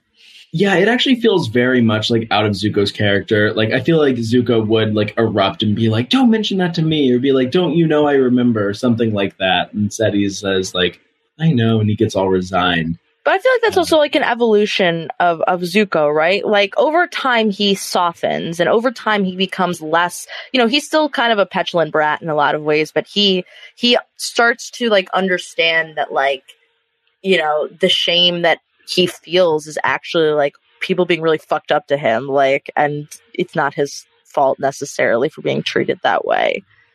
Mm-hmm. Yeah, I kind of get that. I just feel like at this point he just feels like he's still very angry, and that he hasn't had that heel turn yet, but maybe he's like further along than I'm giving him credit for. The next scene we get is we're back with Team Avatar. Everyone's so excited that they've helped him out. And Aang says, or Katara asks if he's ready to go to bed. And I quoted this line because I thought it was hilarious. He says, I kind of think I sort of might slightly feel a little better, maybe. The most non-answer he could have possibly given. Yeah. That is, I believe it was like 8 qualifiers in one sentence. That's pretty impressive. Yeah. I think that's what I'm going to say next time I don't want to do something and someone asks me to do it. I'm just going to be like, yeah, I kind of think I sort of might slightly want to go. Maybe. Boom. Like, people would get the hint. People would be so annoyed with you that they just wouldn't want to bring you anymore. True. And that would be a win for me. So there we go. Anyway, then we get the most weird dream. And Zach, I hope you took notes here because I was just so confused with what was going on. I took notes, but it's bear with me here. My notes are a little all over the place. So Appa is firstly, Aang is flying on Appa through a thunderstorm while like a giant Momo is attacking. Then he gets like transported to a bunch of different spots in the Fire Nation Palace. It's like when you're having a dream and all of a sudden it like turns into a different location. I think that's what's happening to Aang here. Then he hears like a distorted voice and sees like a Toph with no eyes, which I don't know why that scares him, but a Toph with no eyes. Then Sokka gets trapped in like a cave of mud that encases him. And then meanwhile, Katara's like watching everything burn and she gets surrounded by flames. As Aang reaches out to save Katara, he gets frozen in ice while a silhouette of Ozai appears made out of flames laughing at him. Then he falls to the bottom of the ocean and sees a shirtless Zuko on the other side of ice. And then, meanwhile, Sozin's comet is flying, and then you see the giant Momo once again shushing him while the meteor hits and everything burns. And that's the end of his dream, which prompts him to wake up screaming. Zach, you had plenty of notes. That was perfect. So thank you for that. Yeah, I take my notes. I mean, you usually do the episode recap, but I take my notes, so there we go. Well, my notes there were unhinged, so I'm glad that I did not have to give that recap. What are your notes? What are your notes? Toph has no eyes. Isn't she the best person to not have eyes? Doesn't seem that bad. Which is true. Oh my God. Sokka gets stuck in oil. Katara's there. Katara's not there. Aang is in water. Ozai is fire. Momo says shush. I missed like 4 or 5 things in there. I didn't do a good job. Momo says shush. Yeah. Anyway, this one was like the weird dream. This is like the type of dream that like if someone was telling you about it, you'd just be like, okay, and like sometimes when people are telling you your dreams, it's just so hard to understand what on earth they're possibly saying. Yeah. And this feels like very much like one of those. If Aang came to me and told me about the dream, I'd be like, dude, you gotta not eat before bed or something, man. Like this dream is just way too unhinged. But honestly, I feel like I have to call out like Toph, Katara, and Sokka for a second. I feel like if Aang has not slept for like 3 days, something is going on with this man, and you need to like have the intervention sooner because he is unhinged and like they're just like, oh, I don't know, he's being weird. It's like, no, you guys are not paying close enough attention to this young man who is crumbling under the pressure of having to save the entire world. Like, that's true. That's a good point. And it seems like they don't really get it because they're just like, oh, like we can help you out. And it's like, no, like this is like a pretty big deal. And like, yes, Aang is not dealing with it very well, but like, it does seem like they should be able to at least sympathize with like, oh yeah, he's dealing with like actual important things. So, right. Yeah. I have a question for you guys. You guys ever have a nightmare that made you wake up screaming? Because when I would dream about Wishbone and he'd be like eating me alive, I'd wake up like screaming every time. I'd wake up my whole family. I'm not sure that I ever woke up screaming. Like, so usually when I wake up and it's like a nightmare, I'll like pop awake. Whereas like most of the time when I wake up, I just like lay there for a bit. But I don't think I've ever like woken up screaming. Naomi, what about you? I've never woken up. I sometimes have the dreams where like you feel like you're falling and you wake up and you're like, but like I've never like had it that bad. I did have actually a nightmare the other night where my tooth fell out. I had a dream that like, so I have 2 fake teeth, and I had a dream that the 2 fake teeth that I have like were out of my face, and like I couldn't put them back in. I lost them, and that was pretty scary. I like woke up and immediately was like, like they're fine, they're there. Don't worry, guys. But it was very scary. Yeah, that does sound pretty scary. Although, again, not to say anything like, you know, offensive or anything, but if you lost your fake teeth, that would be better than other people losing any of their other teeth. Like, same thing with Toph and her eyes. Like, if she already can't see, it's better for her to lose her eyes. Like, if they're already like replacement teeth, it's better for you to lose your teeth. Yeah, but I already lost the teeth. That's the thing. I already went through it. I mean, look, I agree. I'm just saying. Jacob just wants Naomi to suffer more. Yeah. No, not one bit. I know. I'm just kidding. I would never. Anyway, so then Aang is really just going off the rails here. Katara comes up for him, like trying to care for him. And Aang starts to have this realization. He says he's realized some big things. And then he says that he understands why he's doing this, why he's trying to save the world, because he's doing it for the people he loves. He professes his love for Katara, then kisses her, then they both kiss. He pulls her into a, like, I don't know, embrace. Romantic, I don't know. Yeah, romantic embrace. and he says, "Baby, you're my forever girl." Yeah. Bonk, and then go to horny jail. This is the moment. Bonk. Yeah, for sure. Because Katara is like standing there and is saying like, "Hey, I was saying you should take a nap." He realizes it was a daydream, and he thankfully gets off the hook for this one because he does some pretty bad stuff. Yeah, at least it was all a daydream, so it's not the worst, I suppose. Are you saying that it's like it's bad to like kiss someone in your dreams? No, I'm saying it's bad to like put her in that spot and saying like, "I'm saving the world for you," profess his love, and then immediately kiss her. Like, I feel like you have to like do that and then give her a moment to process it. Like, I don't know. This is not the time to like profess your love. I get that. I mean, but like, if not when, you know, like, what if they die in battle? Like, might as well. Then write a note or something. Like, it seems very selfish to say it here, but it's fine. The even worse part is that he's like saying, "Baby, you're my forever girl." That was the cringiest Yeah, that part. was like, oh dear. Anyway, go on. I was gonna say another thing that if somebody said to me, I would strangle them to death.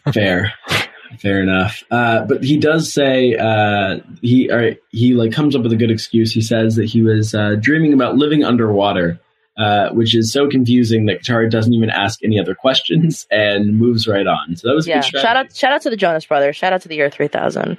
Not much has changed, but we live underwater. There you go. Yeah, that's what Aang was envisioning. Yeah. Anyway, we go back to Zuko. He's at the palace with Mai. By the way, he stays in Mai's house quite a lot, but I guess good for him. Anyway, he's at Mai's house, and one of the people comes in, and they're like, "Hey, everyone's waiting on you."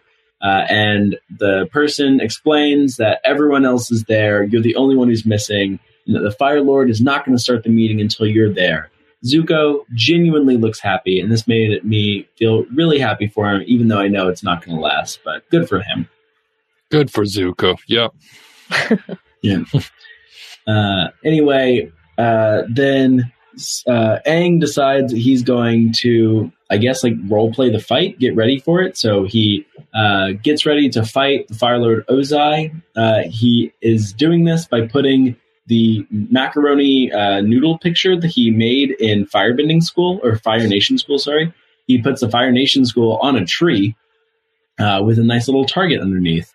I thought this was a great way to get ready. I was really liking this dummy that they had to fight.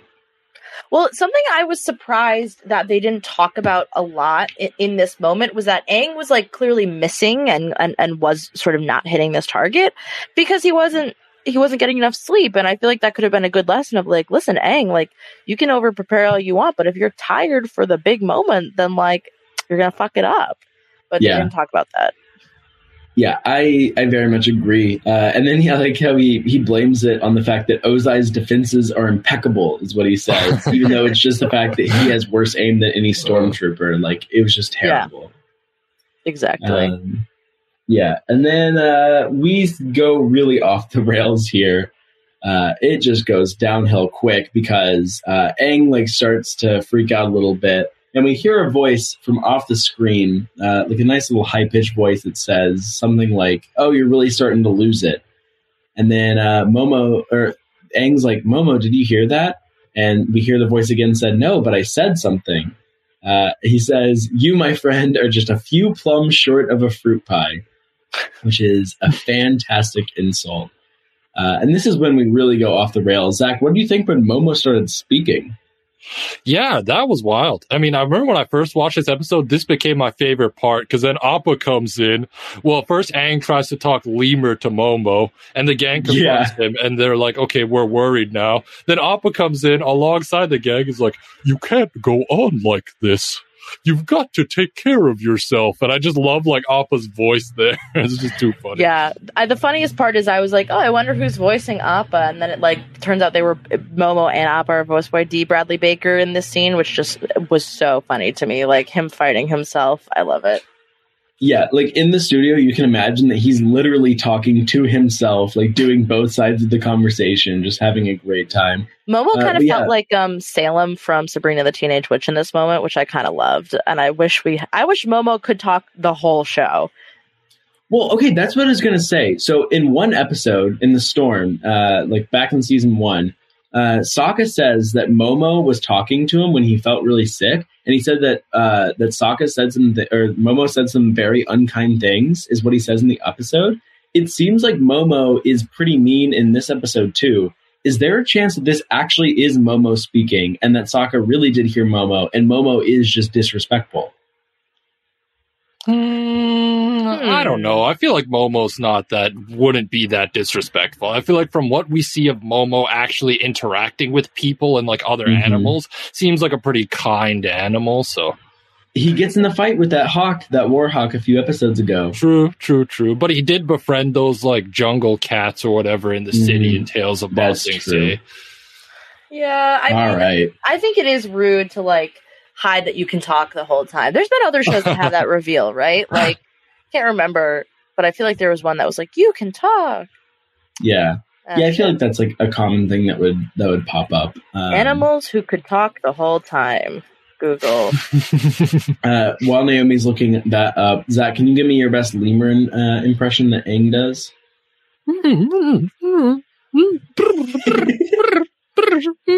Yeah. This is great podcasting, just making like gibberish sounds into my microphone. I cannot wait to listen to that at 2x. Jacob, can you do an Appa impression? The Appa impression, like have his voice. Zach did such a good job. I feel like I'm more just like the sounds he makes. That was pretty good. I'm gonna pat myself on the back for that one. See, I knew you could do it, buddy. Good job. Thanks. I like that you believe in me. Do we find any other animals that could talk the whole time? Are you thinking of the Sixth Sense by chance? No, I don't know what I'm thinking of, but I feel like there's been like a reveal in either like a cartoon or like a show that's like the animal could talk the whole time, but I can't think of what it is right now. Okay, well that was they're dead the whole time. I didn't know if that you're mixing your. I know the Sixth Sense. I've actually never seen the Sixth Sense. So. Dang. Actually, I've never seen it either. That's massive spoiler. Then my bad. No, I know the spoiler. Bruce Willis is dead. Blah blah blah. Well, warning, massive spoiler for the Sixth Sense. No, that's one of those movies like you know, the thing that you know the most about, but like have never seen. I think Sixth Sense is up there for me. It's like I've never seen the Sixth Sense, but I know so much about it. Inception also, I've never seen Inception, but I know so much about it. I saw a TikTok recently that said if you get the cultural references, you don't actually need to watch the movie. And that, like, it does seem like there are some movies, like The Sixth Sense, like the dead the whole time thing. Like, I get nothing else out of having actually watched that movie. Like, nothing else will ever come up. Like, it'll never be useful. Like, I've got it. So it does seem like, yeah, if you get the cultural references, you're fine. I'm trying to think what my movie is that I know a lot about, but I've never seen. I've never seen a James Bond movie, but I'm very excited to go see the most recent one because there's a Billie Eilish song at the end. I thought it's at the beginning, the Billie Eilish song. Oh, I haven't seen it, so I don't know yet. Is it the song? Then it would be the beginning. Yeah, then it's at the beginning. Because Bonds always have like the cinematic, like introductory scenes. Yeah, big opening music sequence. Playing. Yeah, big opening. Oh, and they played that song during yeah, like, you know, the Skyfall song by Adele? Like, imagine like the big opening credits of the movie are scored to that song. So if the Billie Eilish song is it's going to be right in the opening. So you could leave the theater like right after. Yeah. Well, no, because I bet they play it at the end in the credits too, right? Yeah, but you could just like listen to it on Spotify, I guess. You know, like. No, I'm gonna go see it in Dolby so that it's like surround sound, so it sounds better. All right, have fun. Okay, that was a little patronizing, honestly. All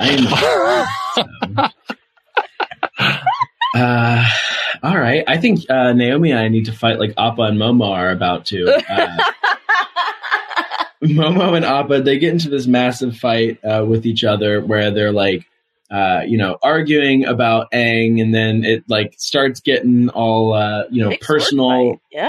Yeah, it starts getting personal, and then Momo wants to challenge him. He says, "Okay, let's go right now." Aang runs over to Sokka, and Aang's like, "What do we do?" And Sokka's like so confused. Aang points back, and we see a full-on like samurai fight about to take place. Momo is rocking a purple outfit, with the ears like being essentially tied off to look like a nice little hairstyle. Appa's got full-on samurai armor, definitely going to be favored in the fight. Not only armor, but also has multiple swords. Between 2 and 6, depending on the shot, it changes all the time. I think he has 3, but then when he like goes into a tornado, it looks like there's multiple. Well, at one point, he definitely has 4, I believe. Okay, I'll take your word for it.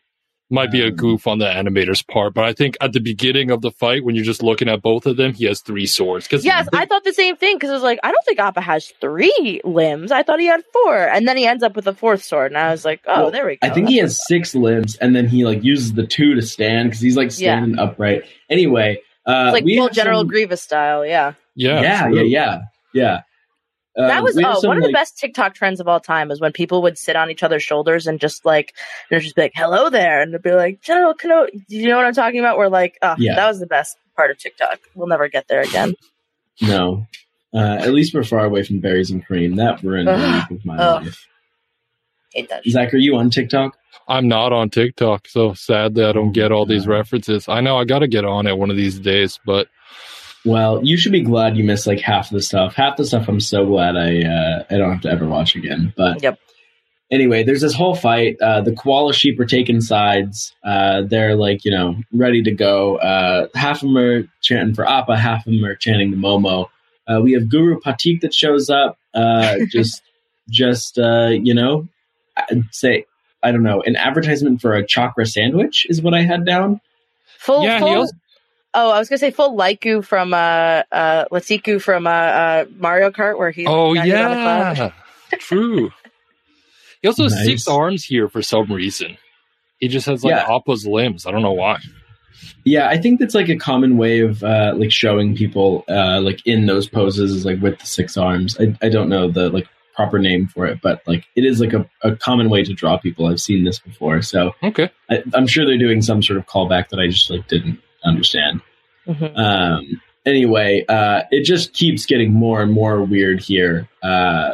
We can stick with them for a bit, but like it gets even more odd. There's like rocks that all like go around Aang. They start like dancing around him. Like the sheep start, doing their own thing, like jumping around. It gets odd. This is like full nightmare. The tree that Ozai was on starts dancing. It gets really weird here. Yeah. I thought this part was pretty funny though. Yeah, I had like a great time. I have to say the one thing I loved about this episode is each dream is weird. Besides the one where like the whole world explodes, like the dreams are funny to an extent, and like they get in and they get out. They don't stick around too long. Like we cut back to other things, and I think that like a different show would just like have these dreams stretch out for like hours and hours. Yeah, they do a good job of that. They also like they don't show Aang like training the whole time. They just like show him come back exhausted. In a second, like we don't see any of the war meeting. Like we really get the parts that I care about. And this episode easily could have been 40 minutes showing each of the things for longer, but like I don't care about those. I'm glad that like we only got the 20 minutes that we got, that we didn't stretch it out. So I think they did a good job there. Mm-hmm. Anyway, so we go back, or Zach, do you have any other thoughts on this wild dream sequence? Not really. I mean, it was cool when Appa like went into a tornado and started attacking with like all his swords. That was pretty dope. Besides that, no other notes to mention. That was really cool, but then Momo was able to like defend against all of that barrage, which meant that Momo must be pretty freaking talented as a swordsman himself. True. Yeah, we're rating this fight at the end, right? I don't know. I mean, it's only an hour and 30 minutes into the podcast. We should probably wait and see if we're going to rank it until the very end. Sure. No, we should rank this one. We should rank this one. Okay. Cool. Anyway, we go back to the royal palace. May's like so supportive, great supportive partner there, waiting for Zuko after the meeting, excited to ask him how it went. And then Zuko right there is recapping it. He says, I was there. I was right next to him. I was literally at his right hand. He says, I was the perfect prince, the son my father wanted, but it wasn't me. Wow. That's some Billie Eilish lyrics. Yeah. Well, we've compared Zuko to Billie Eilish on this podcast before, so. Yeah, who knew that he was actually Shaggy the whole time with the It Wasn't Me? Boo. Did you boo my joke? Yeah. Somebody had to. Oh, yeah. That's a little disrespectful. Okay, well, anyway, we get this with Zuko. It's like, really, this is like the motivation for like, him defecting. We ultimately like see the turmoil that he's going in. We see like, essentially he's where he wanted to be for the first 2 seasons. He like has his honor, he has his life, and he's still not happy. And I think it's important to point out like this is essentially why he's able to make the jump in a few episodes, and it's cool they set it up here, but also like his entire journey throughout like season 2 and season 3. Yeah, like this is a filler episode, but this Zuko stuff is actually very important to his character progression. So it's like filler for the gang, but not for Zuko. Yeah, like, so I watched all of Steven Universe. I adore Steven Universe, but something that I always found is that when there were filler episodes, they very rarely had like actual plot movement to them, and they would just be like, oh, look, the characters are building a closer bond or something like that. Mm-hmm. But I think what is great about this episode is that even though it is a lot of filler, it is always both moving the plot forward and creating new character, either emotional points or like it's showing where a character is in the moment. And I think that something that a lot of media where it's like, when someone's the chosen one doesn't do is show the anxiety of being the chosen one in a way that doesn't make them a whiny little bitch. And like, I don't think Aang is, like whiny in this episode. I think Aang is freaking out in a way that's completely understandable. And so I really like this episode. I think that like when Jacob told me about it, he was sort of saying, oh, nothing really happens. But I think a lot happens in this episode. And I'm glad that we got to cover it. Like, I think it's a good episode of TV. Yeah, no, I mean, that is true. Like, ultimately, like, this isn't an episode where you have to know everything that went on before to be able to get it. So, like, I think that's maybe why I think of it as a filler episode. But you're right. Like, the Steven Universe filler episodes mean absolutely nothing. Like, like nothing happens. They're hilarious. But anyway, yeah, like, we do have, at least some character progression here.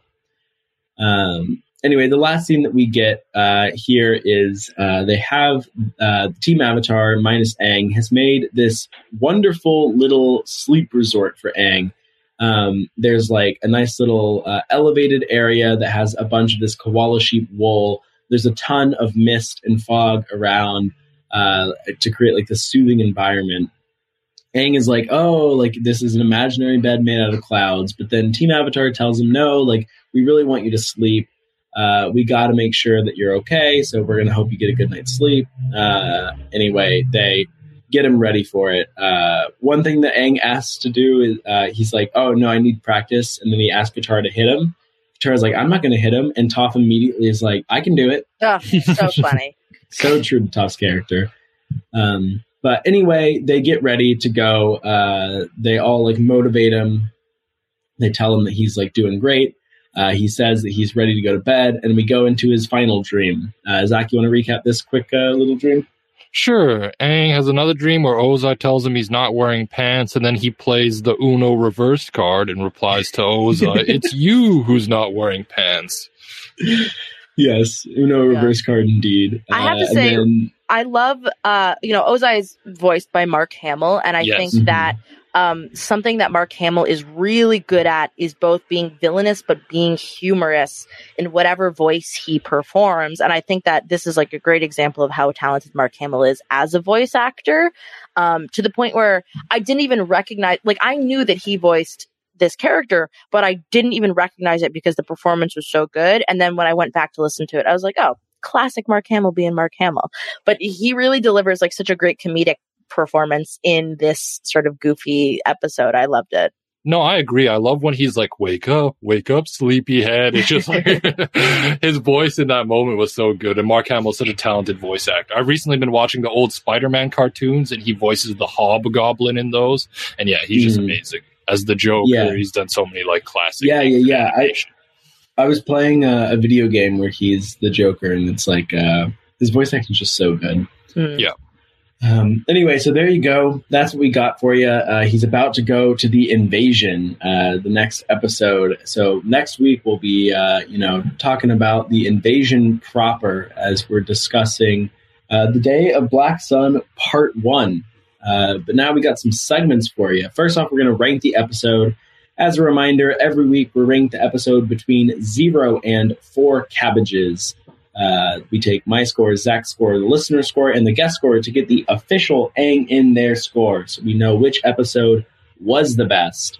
Zach, how many cabbages does this episode get from you? I'm going to give this a 3.4 out of 4. Initially, when I first watched this episode, I was always kind of down on it. But then after rewatching it a bunch and talking it through with you, Naomi, and Jacob, I think it's a solid episode of Avatar. I think a lot more happens than I realized. I think the comedy is good. The comedy lands for the most part. It's pretty funny. The dream sequence is pretty funny. Appa and Momo fighting is pretty hilarious. So, and we have the deep introspective stuff with Zuko as well. So overall, it's got like almost everything you want in an Avatar episode, and for that I'll give it a 3.4 out of 4.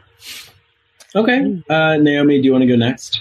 I think it's a 3.2, and I say that highlighting all the pros that Zach highlighted. I think the one thing is like what I do love about Avatar is the imagery, and I think that while we had a lot of fun here, we don't have like some of the really like beautiful imagery that I love of Avatar, and there wasn't a lot of bending in this episode in particular.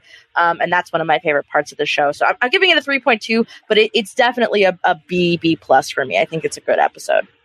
Yeah, you're almost like right there with the listeners. The listeners at a 3.13. I'm a little bit lower, actually. I think I'm going to give it a 2.9 as an episode. Wow. I just don't feel like we got the parts of Avatar that really make it special. Like there was no new part of the world that we explored. There wasn't like cool bending fights. Like ultimately it's a good episode, and Zach like points out a lot of its pros, but I just feel like it's an okay episode of TV, which is still a good episode of Avatar, but yeah, it's passing, but not by flying colors. That's going to leave the episode at a 3.16 for the official rating. And then we also need to rank the battle. Between Momo and Appa. Not something that you probably would have thought we'd need to rank if you just like are watching this for the first time with us. But we have the two animals fighting. I think this fight is very funny. I can go first with my rating here. I think the fight is very funny. It's not that necessarily that good of a fight, but it does make me laugh when I watch it. It's a fight that I remember, and so for that, I'm going to give it a 3.3. Ultimately, it's not like a very cool fight. It's not very long, but it's funny. I remember it, so I'm going to rate it pretty highly relative to like what I think the fight actually is. Zach, you want to go next? Yeah, I'm going to give it a 3.5. Firstly, I'm like counting like the voice acting leading up to the scene where he's like, hey, wise guy, why are you talking to me like that? I don't know. Just like Dee Bradley Baker's voice is just too hilarious, even though they don't technically talk during the fight.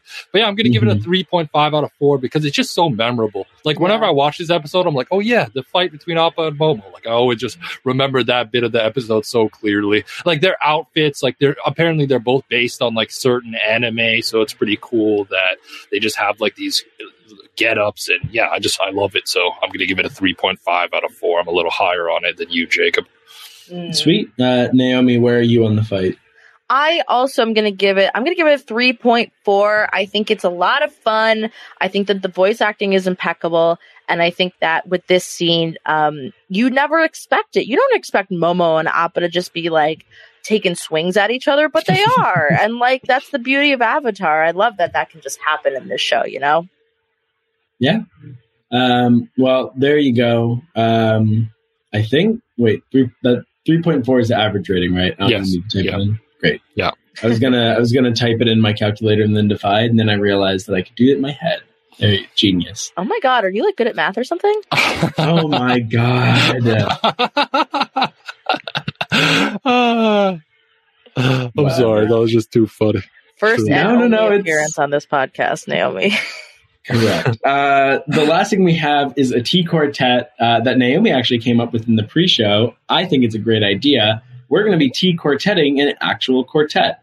So that's going to be a viola, a violin, a cello, and a bass. Although I guess I said them out of order, right? In size, it's like violin, viola, cello, bass.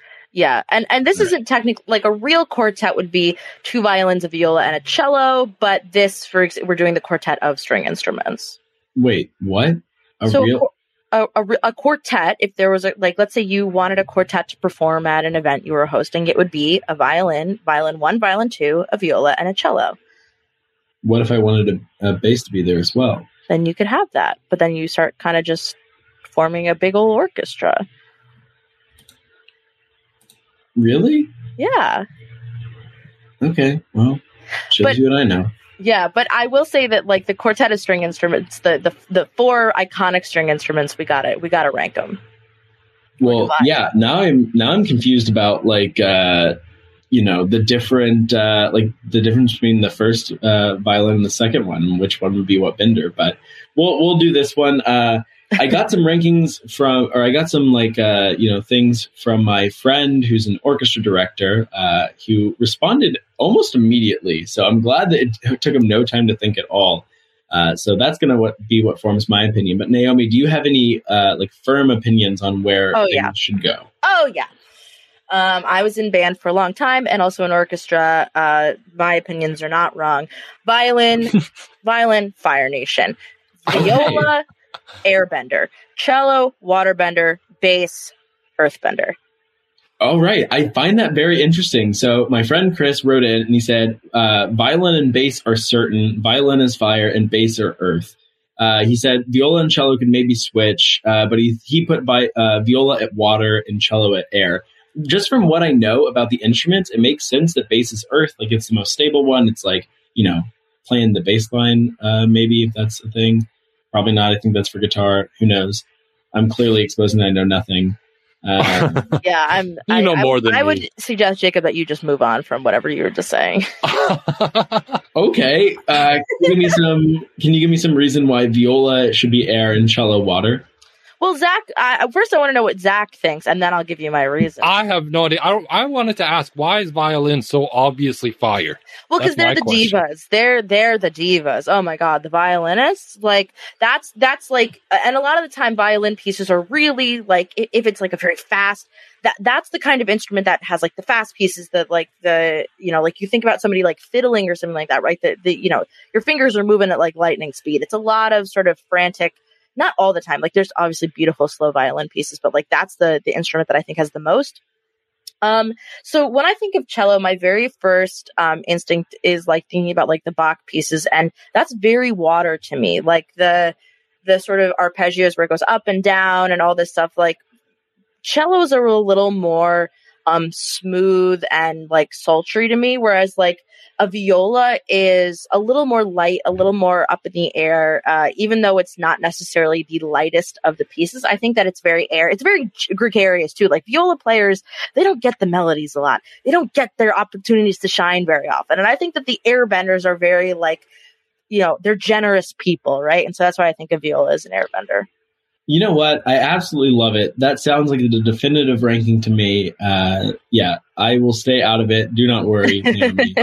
Violin, fire, viola, air, cello, water, bass. If you disagree, you can at me, but I think I'm right on this. I think you're right too. You're coming with receipts. You're coming with great reasons. Sounds right to me. Zach, anything else we got to do on the podcast today? No. I'm excited for next week, and we don't got to do anything else. So that's it. Thank you very much, Naomi, for coming on. You were great. You were amazing. What a privilege to be here. What, you want to say something, Jacob? What's up? Where can people keep up with stuff that you're doing? You can follow me at Naomi Calhoun on Twitter. I'm season 2 of Mike White Was Robbed is brewing. I have sent a lot of DMs to a lot of people, and I cannot wait for those episodes to start recording. Mike White Was Robbed is my podcast, but you can also listen to me on the Brazilian Dragon podcast covering movies where me and Felipe have just an unhinged time. And I was recently on Renap, and I was recently a couple weeks ago on the RHAP Rewind. So check those out. Those are some wonderfully funny episodes that I had a great time being a part of. I highly recommend all of the above, especially like the Renap episode, obviously must listen, but the Rewind was iconic. So definitely check that out. That was such a weird show. Those people LARPing as superheroes. I know. Couldn't believe that was real, honestly. Yeah. That was a great episode. Such funny moments. Zach, where can people keep up with you? You can keep up with me on Twitter at ZachMohammed32. And where can they find you, Jacob? On Twitter at JK Redman. Anyway, that's all we have for you this week. We'll be back next week to talk The Day of the Black Sun, Part 1, The Invasion, as everything comes to a head during the eclipse. Excited to talk through that one. Until next time, see ya. Peace out. Bye.